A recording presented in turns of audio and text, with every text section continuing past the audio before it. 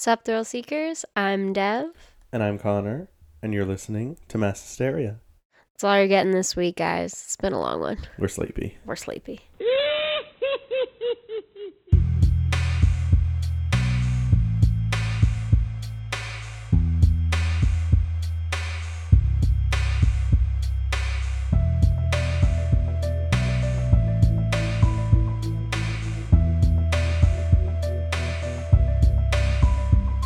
Welcome or welcome back to Mass Hysteria, your favorite local New England podcast. We have currently taken over our landlord's room. Yes, we have, and he has a fancy bed that And yes, it's as strange as it sounds. We love it. So we're like on one of those old lady beds that like lifts. We have it at like a 45-degree angle. That's nice. How's that for math? Everyone making fun of me. Your girl can do math when she chooses to do math. So if you have not listened before, again, please start toward the beginning, or some of this might not make sense, but we are so excited to have you. And if you returned, we are even more excited because we get worried. We want to be cool. We want to fit in with the youngins. Exactly. We want to provide interesting material. Just a little rundown of how this works. We start our episode usually with a mass hysterical, which is a more lighthearted, funny thing that happened to us this week or something we're reflecting on before diving into a case, which obviously we want to give our full respect and attention to. But, you know, if you're like me and Connor and the highlight of your week is listening to dumb jokes that probably aren't that funny, we just like to kind of catch up in the beginning, and we want to make sure that, you know, we are giving our cases our full serious attention because obviously they are very serious matters. But if you are like, hey, you're not funny, cool, no offense taken, just don't leave it in an Apple review. We will leave a timestamp at the time that we actually start the case. Which, speaking of Apple reviews, they really help us, guys. If you're a listener every week and you think we're worth giving a rating, we would super appreciate it. And also, if you think we're worth giving a rating, maybe we're worth, like, you know, giving $1 or $2. Oh, true. Well. We do have a podcast support, and you might be like, oh, are they begging for money? Yes. We're not going to answer that. But also, we want to invest in better mics for one of our upcoming projects, and we're trying to use some of the profit from that. So, and we also our ads got ended. Our ads got ended.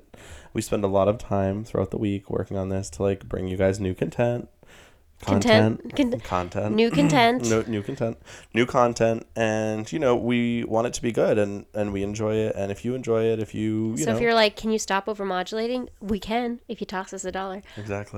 No, but in all seriousness, we're not trying to out here beg for money, but if you like our show and you want to support, we do have a financial support button. We will leave the link below, because unfortunately our host site turned off our ads. We'll get into that at a later date, but I can't figure out why that happened. And we're popular. Not bitter. But yeah, if you are also tight on cash, totally understandable, because who isn't these days? Apple review goes a long way for us. I'm honestly not entirely sure how the Apple algorithm works, but it really helps if you give more ratings, because then you show up higher in the results and people are more likely to find your show. And when we started this, we really didn't think we were going to be continuing it this long. We thought it would be kind of a fun, short project, but now we are just very invested in covering cases, especially ones that haven't been given a lot of attention, and we want to make sure we can like keep doing that. So if you wouldn't mind clicking into Apple Podcasts and giving us a review that rhymes with 5 stars, that would be really helpful, because honestly, it's free and you don't know how much it means to us. And also, we'd love to hear from all of you. So seriously, if you have something specific, like, oh, this is my favorite case, or I like it when you cover XYZ, like, please. Or you're like, oh, I like it when Connor leads. Yeah, me too. Or I like it when Connor's not on the show. Also, me too. And if you're like, hey, I would love to give a review, but I don't have any inspiration, I will read you our favorite review we've ever gotten that we've never been able to read without laughing. So maybe this will be the first time. The title of it is Daring. When Connor was forcibly deported from Belize over 2 years ago, I didn't know people knew about that, after the much televised goat trampoline incident, many were convinced he would spend the rest of his life in an institution. But here he is, carefully monitored by his handler Devin, who herself is barely hanging on by a thread. I have no comment. If you think the idea of stories of the weird and criminal told by actual weird criminals sounds compelling, then you found your show. And to be honest, I don't think we could sum it up better. No, I don't think so. So we not only ask for a review, but we implore you to explore your creative avenues. And if you can top that, we would be, if you can make us laugh more than that, honestly, very impressive. It's a competition at this point. Yeah. No, but in all seriousness, it's super easy and it really helps us. So we'd appreciate it if you like our show. If you don't like our show, send us a hate email. Please don't give us a bad review. But yeah, so jumping into it, our mass hysterical. This didn't happen recently, actually, but I was just thinking about this the other day, and I thought that you would appreciate this. So Connor's in the corporate world now. He has been for a while. It's not like he just joined, but I was thinking. I want to get out. Yeah. No, tell your employer you love your job. Yes, I love my job. It helps when you're related to your employer. Yes. No, I'm not his employer. Good question, though. No, but so I was thinking about like some of the worst autocorrects because I almost had like an incident this week where I like sent something and it autocorrected.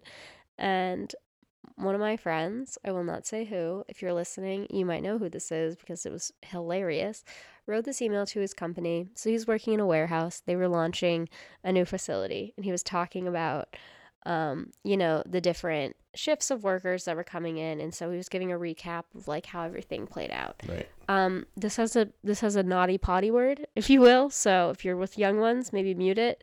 Or if you don't like swear words, who hurt you? No, I'm just kidding. You can skip ahead. But he was like giving an email about how the first day went since the facility launched, and he's like, so and so was great. It was like after the first shift, and then he's like, by the time we got to our third shit, things started to fall apart. Shit started to hit the fan. And we were like, did you really not catch that you wrote shit instead of shift? And he's like, I don't want to talk about it. Oh my god, that'd be so embarrassing. Can you imagine saying after the third shit, things weren't going as smoothly? Oh my god.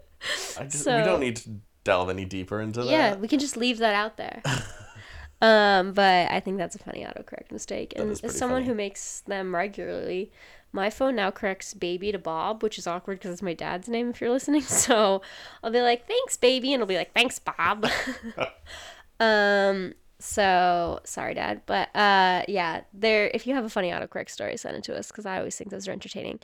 And without further ado, we will be starting this case. This is like a couple of different layers to it. So want to make sure we give it the full attention it deserves.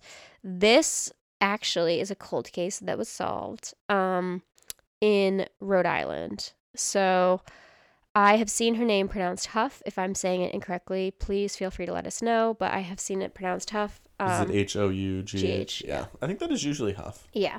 I was just thinking I guess there could be someone off. But her name was Claire Hough. She was 1 month shy of 15 when she was killed.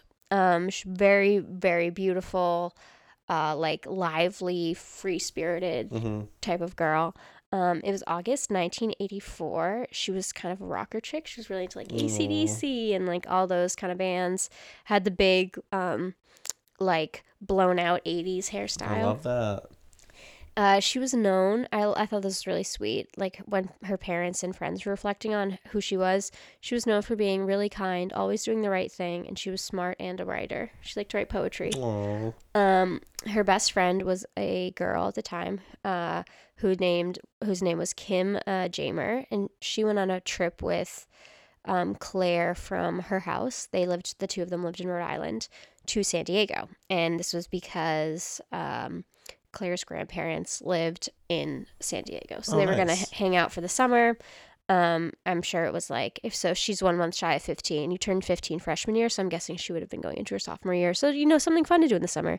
And what's better than spending time at the beach with your kid? Summer off? When you're your summer was who am I going to go hang out with? Summer just doesn't have the same feel anymore. The biggest worry was finding a bikini that no one else had. I know you had that worry as well. I did.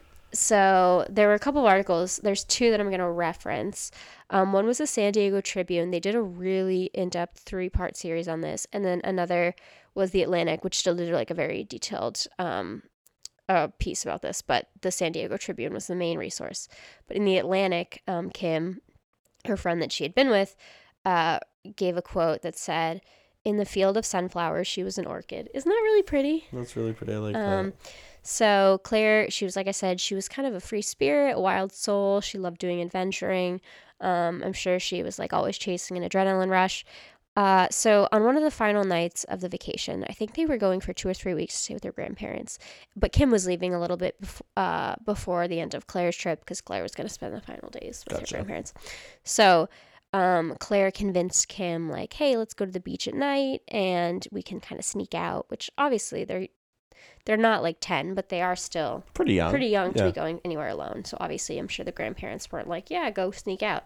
So they were like, Claire was saying, oh, Kim, we'll be quiet. We'll sneak through kind of this like little glass door, open it, And Kim was definitely more nervous about it, but Claire was really excited and she ran along the beach. They made a little campfire. Claire had like a little cigarette hanging out of her mouth and she was playing it with her boombox, blasting music. But Claire was also like empathetic and she could see that Kim was getting really nervous. So she's like, I promise, Kim, I won't do it again. And Kim was saying, I wish that she had kept that promise, which is really sad. So we're going to get into it. So, because Claire, like I said, the reason for the trip was to see her grandparents. After Kim left, like, Claire wanted to sneak out, so she just snuck out. And on August 23rd, 1984, Claire snuck out alone for a final time. So a beachgoer, his name was Wallace Wheeler. Does that almost sound like a cartoon name? It does, yeah. Wallace Wheeler, he was surveying the beach the next morning. I guess he liked to collect like cans. He probably turned them in for money. Nice, yep. And I bet you would find some on the beaches in San Diego, yeah. Especially like littered with They do teens fires partying on the beaches too. So like I bet like, if you have a fire going, like a propane. They have like you can have like little wood burning fires on the beach in San Diego. Oh, that's true. So probably like people might be there partying or whatever, either forget or intentionally leave cans behind. Yeah. So he would walk along the beach and see what he could collect. And it was really early in the morning. This was around 5 a.m. And he was surveying the beach and he noticed like, oh, I think that's a girl. She looks like she's sleeping. And he shined his flashlight away because he's like, oh, I don't want to wake her up. But then he kind of like thought again. And when he looked at her, he was like, oh, she's kind of in a position that you wouldn't like organically sleep in. Right. She was on her right side and she was next to the boombox. And as he got closer to her, he realized, like, oh, she has a lot of blood around her head. Oh, jeez. And she'd been strangled, and her mouth was full of sand. And this is pretty, I mean, that was graphic, obviously, but this next description is pretty gory, too. So if you are, if that's not your type of thing that you want to listen to, we do have a lot of cases where previous episodes that you can listen to that aren't quite as graphic as this. So no, don't want to make anyone listen to something that makes them uncomfortable because this is a pretty gruesome murder. That's the final warning. But her mouth was full of sand. Her left breast was cut off. Oh my God. And her genitalia was all mutilated. Jesus. And the autopsy showed at the time that there was like no sperm found in her body, but like it looked like because of how mutilated her like private area was that she was assaulted. Yeah. And she was found under the same bridge that she had been with when she was with Kim when they were like listening to the boombox.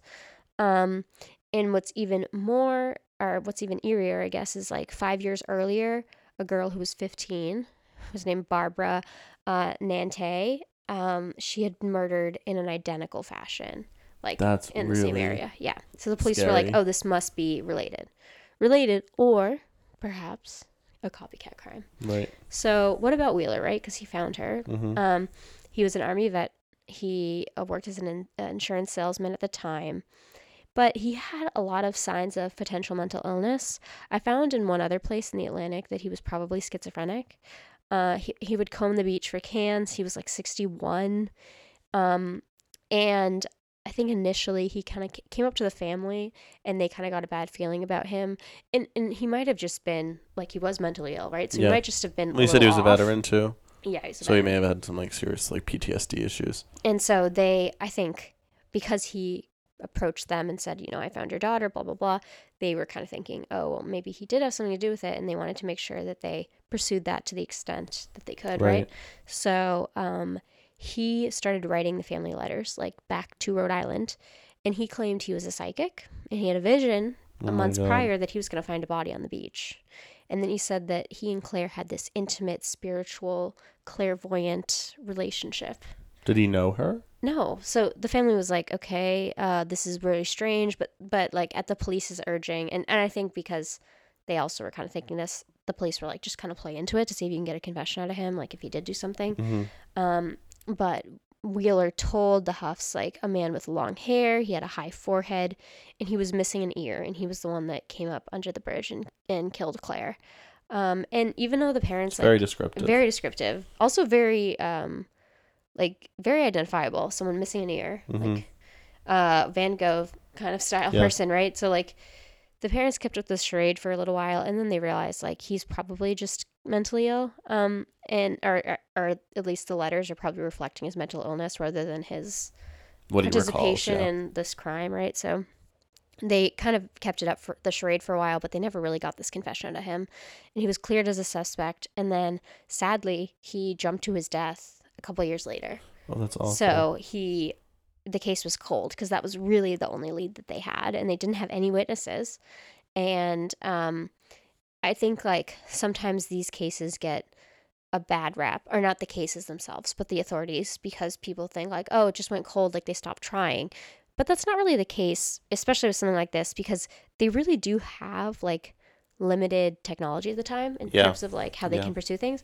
So they revisit it all the time. Like, they keep revisiting it every couple of years. And don't get me wrong, I'm sure there are cases, I know there are cases that they do go cold and they're not touched, but this was not one of those cases, and I want to make sure that that's, like, represented.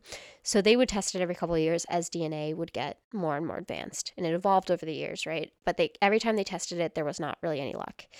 Until 2012. So the San Diego Tribune said that each time, like, new equipment would come along, they would take all of the old items that they had stored and test them. And then in 2012, Lynn Rydalk, he was a homicide detective, and he emailed the lab if there was anything that they could do, like anything that they could test. And at this point, the lab had a DNA expert who had all the technology now to make a full profile and, like, check if there were any matches. So there was a little bit of blood on Claire's clothing. And at the time when they were testing it earlier on, they just did not have enough resources to put together a profile, but now they could. And when they analyzed it, it was a match for this man named Ron Tatro, who is a known criminal, which we'll get into in a second. But there was also a second man's DNA. So remember that, because we're going to come back to that. And the second man's DNA was found on the vaginal swab sample. Okay, but it didn't have a match. The blood matched Tatro, and then they didn't know who the second man was. Well, initially, who the second man was. Okay, so Ron Tatro, who was he? The San Diego Tribune wrote, quote, his criminal record included raping a woman at knife point in Arkansas in 1974. Jesus. Attempting to kidnap a teenager in 1985 after zapping her twice with a stun gun. Holy shit. And then after that, he checked himself into a psychiatric clinic because he said he had trouble to control his violent urges. End quote. I mean, at least there's, like, some amount of self-awareness, but clearly he has issues. And so he was obviously connected to this. They had the evidence. The issue with him was that he was deceased at this time. And we'll get into it in a second, but want to come back to the second person. Do you know how old he would have been at the time of the murder? Oh, I think like mid-30s. Okay. Don't quote me on that, but they showed his, like, mugshot from around the time, and that's around the age that he looked. So the second man's DNA was on the vaginal swab, and this case has, like, a lot of twists. This is the first twist. It was someone who'd worked at the lab. Okay. So you're thinking, like, why would they have that person's DNA? Well, when you worked at a lab, they wanted to take your DNA because I don't know if you knew this, back in the 80s, until at least the early, like, 2010 era, lab, like, criminologists would keep a sample of their own semen at the desk, or, like, not at the desk, but, like, in the refrigerated section, so that they could use it to test if chemicals were accurately picking up on semen. Really? And I'm like, I'm not even smiling because we're saying the word semen, which is funny in itself. But, like, think of how weird that would be. Like, That you're is weird. bringing your own excrement, really, to Yeah. work. Yeah. Isn't that strange? We don't have to go into that too much, but that's We don't have to do. that's So, interesting. I mean, I'm obviously there was a reason for it, but I did not know Connor's that. like, I missed my calling. But yeah, so that's why it would be someone. So that's why they would have someone's profile that worked at the lab. Okay. The man who worked at the lab, his name is Kevin Brown. He's going to be the main focus of the rest of this. We'll talk about Tatro in a second, but we're going to come back to Kevin. So he grew up in Sacramento. His father was a doctor. His mom was an administrator for a government office. He graduated Cal State, and he worked in forensic science. He ultimately got his first job in a lab in New Mexico, kind of realized, like, hey, California is my home base. I want to go back. So he came to San Diego, and then he worked there for 20 years. He had a great reputation for his work. We'll talk about his personal reputation. Sorry, Taylor Swift, I can't see reputation. But he did have a good reputation. That is a hard word for me. In the lab. Yeah, in the lab. He was a gentle giant. He kind of got flustered easily and nervous, and, like, eventually, I don't think he was fired, but he was kind of, like, pushed out of his job because he would get really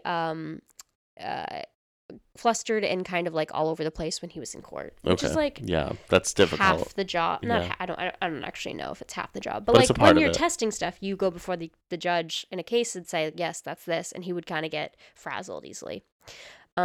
He seemed like, from what I read and, like, the comments they made, that he probably had some kind of, like, anxiety disorder. So did the lab contaminate it, right? Because that's, like, the first thing you're thinking of it. There are cases of inadvertent contamination because employees give their DNA, but this was his sperm cells on a vaginal sample, which just seems like, yes, it's plausible in the scheme of things, but that seems like a very specific it's not like it's not like he had finger cells on, like, an arm or something, because they're like, employees could brush up against something like that, or even cough or whatever. Also, no hate on the 80s, but it is the 80s, so, like, I'm sure the sterilization practices are not what they are currently. So yeah, and also sperm cells on the body of a dead victim is a little too coincidental. So so criminologists, routinely keep their semen at work, like we said, but, like, it's usually deposited on a piece of cloth for standards. It wouldn't be just, like, end up in a random sample. And that wasn't the case, obviously, with Claire's case and Brown's sperm being in her sample.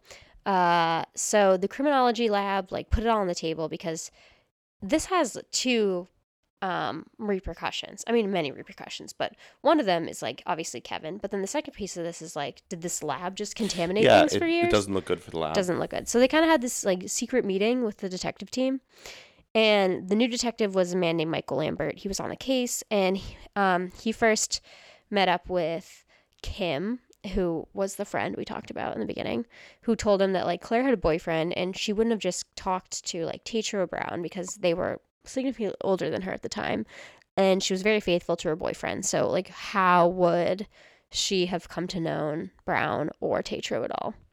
And then the second piece of that question is, if both of these men have their DNA on the sample, how do they know each other, right? So if we go back for a second to Tatro, he was sentenced to 40 years for the crimes that we talked about before, and he served 8 of those. And then he was paroled to San Diego, where he lived with his sister. He had a job as a handyman. He was doing kind of, like, maintenance work, and he did a little bit of real estate development. He had been investigated in a prostitute murder in September 1984. And then later, in June 1985, he had tried to kidnap or abduct the girl, like we talked about. And later that same night, he tried to kill himself, and that's when he got psychiatric help. that's when he realized, I can't control these violent urges. So he moved to Tennessee, and then, this is very strange, in 2011, he drowned in a boating accident. And it was the same day of the year as Claire's murder. Weird. Which is very spooky. I don't know if there's a message. It's like him saying he's guilty. No one really knows, but there are two. I mean, it's sad that he's deceased, but that means that he also can't be talked to, right. and nothing can be confirmed, right? So that's obviously a challenge. Frustrating. Exactly. So what about Kevin? So he had a nickname. Again, we talked about his behavior as a professional, but he had a nickname among coworkers as Kinky Kevin. Okay. Yeah, not the best nickname. It stemmed from a fondness of strip clubs and nude photography. He liked to like pursue these kind of risque activities when he first on his off time. Yeah, when he first moved to the San Diego area, and while he was still a bachelor. Okay, because he is married and he has he had a great marriage with his wife, and this was not a prominent piece of his but it had life, been there. But it had been, right? And his wife like knew about his past behaviors. He was, this bachelor going to strip clubs all the time, talking about it. And like that is socially odd quote unquote, to do. Yeah, but it's also socially quote unquote acceptable. Like it's not violent, it's not criminal. He's not doing anything actually wrong. No. He's just being strange. It's just kind of noteworthy. Is it uncomfortable? Is it inappropriate? Absolutely. But he's not saying like, oh, I, went and killed someone. He's just like has these kind of odd, maybe not socially acceptable to discuss hobbies. Right. So one thing though that was weird is they were interviewing some of his coworkers, and one of them said like he was working on a case with a woman who had been violently raped, and he like read the report out loud, and she thought that was kind of odd because like I guess in the lab, the authorities might, when they're making a report, like write something kind of funny, like if they're writing something fast or they make a spelling mistake or whatever. So she's like, oh, it's kind of common, like if some of us are reading a report and find something funny, we'll read out loud. You might read a section. She's like, why would he read a violent rape report out loud? Like that was just off to him. So it sounds like maybe he's kind of like, he doesn't really understand a lot of these social norms.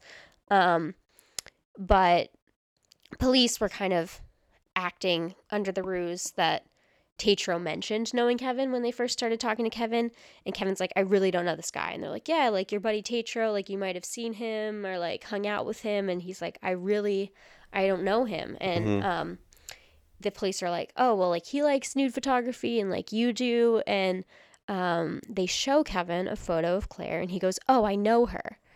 And why does he know a 14-year-old? Well, that's the thing. And who's not from the area even. Not from the area. And I am not at all condoning underage sexual assault, right? But she did look older, so they were thinking maybe he didn't know she was 14 or 15. Okay. But if you go back to his, what Claire's friend said, she's like, she had a boyfriend that she was very committed to. She was going to go hang out with like random men. Yeah. And probably not old men. Yeah. And so this was a quote that was from the San Diego Tribune. Brown's like, I don't remember if I did have sex with her. I don't know how. I don't remember. I don't even remember every person I was sexually intimate with. But I do know that I'd never, ever kill anybody. And so I think there's like a couple of issues. He's not like straight up saying, I don't know this woman or girl, but he is kind of like giving them a non-answer. So they're like trying to push him a little bit more, right? Now, was he involved at all in her No, it's a good question. He was not. Okay. Which they'll get back to. I'll get back to that. But he did put his foot in his mouth because he told them that he had trouble ejaculating. And you might be like, okay, well, why does that matter? Well, the police could only find like 150 DNA cells on her the vaginal swab, which was probably why it took so long. Or for semen, that's semen. Very small. Which like usually there's like thousands, millions. I don't know. Yeah, millions. I don't have any semen, but it is like obviously very very small sample, right? So the police get a warrant to take his belongings. They're like, okay, this guy's giving us all these non-answers. His DNA's here. He says he knows her, but can't remember how he knows her. Like something's off. So they end up being able to get a warrant to take his belongings. And I guess his wife could be like, she worked at a school, and they showed up to school to like tell her notify her, we're going to be going through your stuff. We're going to be showing up and taking boxes away. And I guess the San Diego Tribune reported that when she turned to walk away, she was like, boy, I sure know how to pick him. Oh, jeez. Which is sad. But she goes on to like later stand by him, which I think is very, she seems like a very strong woman. But Kevin called police back to his home before everything could be taken. And he's like, wait, I have some stuff I want to talk about. And he took a polygraph. And it was truthful that he never killed anyone. That was one of the questions they asked him. But the results came back inconclusive about the Tatro connection. Mm-hmm. And so in the days following all these interrogations, he kind of got really anxious and scared, and he had trouble breathing. He started to lose weight. His wife was taking him to urgent care, which, and I'm going to be honest, it's not clear if he's guilty or not. I think by the end, I'm leaning that he didn't do anything. But if he did or didn't, this is like a nightmare for someone that very clearly has anxiety. Yeah. Well, and they even say that lie detector tests aren't that accurate just because if you're nervous, it will make any normal person will be anxious because of that kind of situation. Exactly. So he kept a journal, and on the anniversary of her death, he wrote this affirmation list that said, make each day special. With each day, face your fears. You can't hide from them. And the elephant in the room will go away because you're not the person they're looking for. The truth will set you free. When did he write this? In 2014, on the anniversary of her death, which is very sad if he wasn't that is really guilty. Sad if he wasn't, yeah. And so, Rebecca, the wife, she met Kevin initially years before. I think they were married for 21 years. She met him after answering a personal ad, which was kind of cute, I thought. The two got married, and then 8 months after, the family kind of got a weird vibe from Kevin even then. And you can tell this was very divisive in her family because they were like, you married someone whose nickname was Kinky Kevin. He probably has some connection to this case. And she stands by him. And, I mean, thrill seekers listening to this, you can decide what you think, if he was guilty or not. We know Tatro's guilty for sure, but Kevin's involvement is still very unclear. And so the next day, on October 20th, Rebecca's his wife, came back from work, and she noticed Kevin's not here. Where would he be? He left about 10 a.m. So this is after work, right? So she's probably late afternoon, early evening. This is 2014. October 20th. He had left at 10 a.m. to run errands. There's no way it should have taken him all day. And one of the things he had bought was a rope, and he was found hanging from a tree in the Cuyamaca Rancho State Park. That's awful. Which is very sad. And this kind of opened a new can of worms because now Rebecca believed, the police led him to suicide. They drove him to suicide. Yeah. And Rebecca had a quote that she gave to the San Diego Tribune where she said, God is a big deal to Kevin. He's a devout Catholic. And after he died, in keeping with the ancient traditions, she, being Rebecca, had a mass celebrated for him for 30 straight days, believing it would free his soul from purgatory. She went to the tree where he died, said a prayer, picked up leaves from the ground, and then she put them in the Bible. So she felt like Kevin didn't do this, and because the police, I respect their investigation in the sense that they're really trying to push for answers. I get that. But if they had the wrong man, they were really prolonging this because they had his stuff and they had it for 9 months. They weren't giving back his stuff. Right. And this wasn't just I took 2 of his books. They had stuff that wasn't even related. And I'm not saying that they're, you should, if you're going to get a warrant for someone you think is involved, I'm sure you're going to take boxes of things and some of them aren't going to be relevant. But they were hanging on to them for months and kind of stringing him along that they were going to give him back his belongings, and they never gave them back. And so Rebecca kind of believes basically that they were, and I don't want to put words in her mouth or put words in the authorities' mouth, but what it seems like is each party was kind of waiting for the other one to budge, right? Yeah. So they, in their version of budging would be Kevin confessing. Right. So Rebecca hired a lawyer. His name was Eugene Iredale. I don't know if I said that right. I'm sorry. I couldn't find a pronunciation. But on December 17th, 2014, so this was 2 months after about, she filed a claim against the city of San Diego. And this was required or as like a precursor before you can file a lawsuit. And it was lodged on behalf of Rebecca Brown and her husband's estate. And it basically says that the detectives illegally searched and took their stuff, and that this led to wrongful death and because of their investigative misconduct. So the pre-trial went on for almost 5 years. Wow. And they didn't have potential jurors that they could even use in the courtroom until early 2020. And so Rebecca and her attorney had basically 3 violations of the Fourth Amendment, which is unreasonable search and seizure, because they'd held his possessions for going like almost a year. And then this is where there's another twist in the case. So, to summarize, there's like so many pieces of this, I'm getting flustered. We know Tatro's involved, but he's Dead. Deceased, so you cannot interview him and you cannot ask him if he knew Kevin, right? So now they have Kevin's DNA on the sample. That's all they have. But Kevin worked at a lab. And they the witness that kind of shook the courtroom, his name was John Sims, and he looked really haunted as he walked to the witness stand. So he had worked at the same time Brown did, Kevin Brown. Kevin would have been his supervisor. John Sims was the man that worked on the Claire Hough case. Okay, he originally said, "Oh, I'm definitely sure that the sample was kept separate from Kevin's semen sample that was stored in the fridge."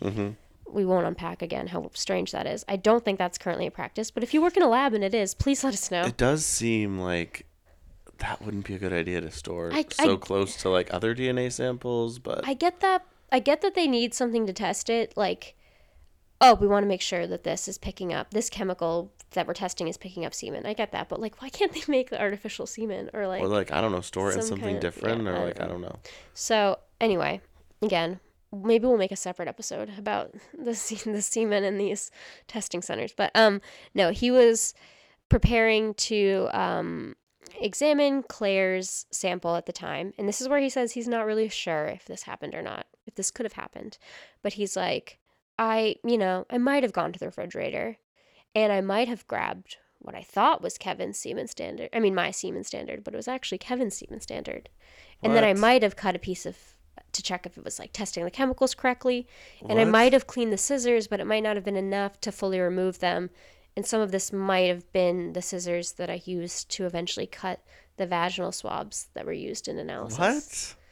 And this kind of sounds plausible to me in the scheme of it, right? Because sure. and I think I'm not faulting John. Like, he probably did the best that he could. He had a reputation for doing incredible work and being really detailed. This also makes him look bad then, right? If he My question though more is like, why was this not found in the investigation earlier? Well, that's a great question. So the detective, according to the documents that I read, the detective only learned that semen samples were stored when the investigation was like really far underway. Why would he not have been told that? Connor, your guess is as good as mine. Wow, there's a lot of weird things here. A lot of weird things, but like there are. In again, if you are someone that does testing like this, maybe you could clarify something please for us. Tell us. Let us know. We would love to have you as a guest, because after reading this, I have a lot of questions about how things are tested.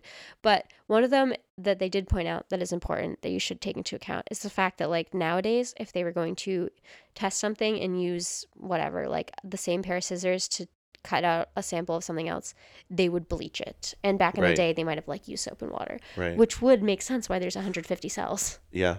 So if this guy, and again, he had a reputation for being like impeccable in his work ethic and style, and he was known for doing like very clean work. But let's say that he did accidentally grab Kevin's. Things happen.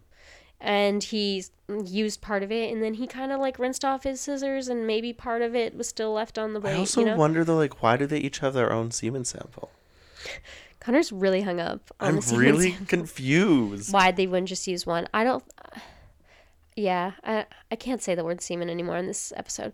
But so this was kind of the end of the line for like why it was wrong to pursue Kevin, because now they're like, you guys didn't even explore the full potential avenue. Yeah. And so Rebecca was rewarded a $6 million settlement, and the detective who he seemed like he had all the right intentions, but he just, in the end of it, like pushed too hard and didn't go about it the right way. But I don't think like there are people that have malintent, right? But like it doesn't seem like that was his thing. Right. He really, really wanted to solve the case, and you have to give him, kudos for that. But like he did kind of, I think, pursue Kevin in a way that wasn't fair in the end, because he was holding his stuff and he was kind of torturing him till he confessed, for lack of a better phrase. So yeah, when they didn't have enough evidence. Yeah, so he did have to pay $50,000 in damage to Rebecca. Wow.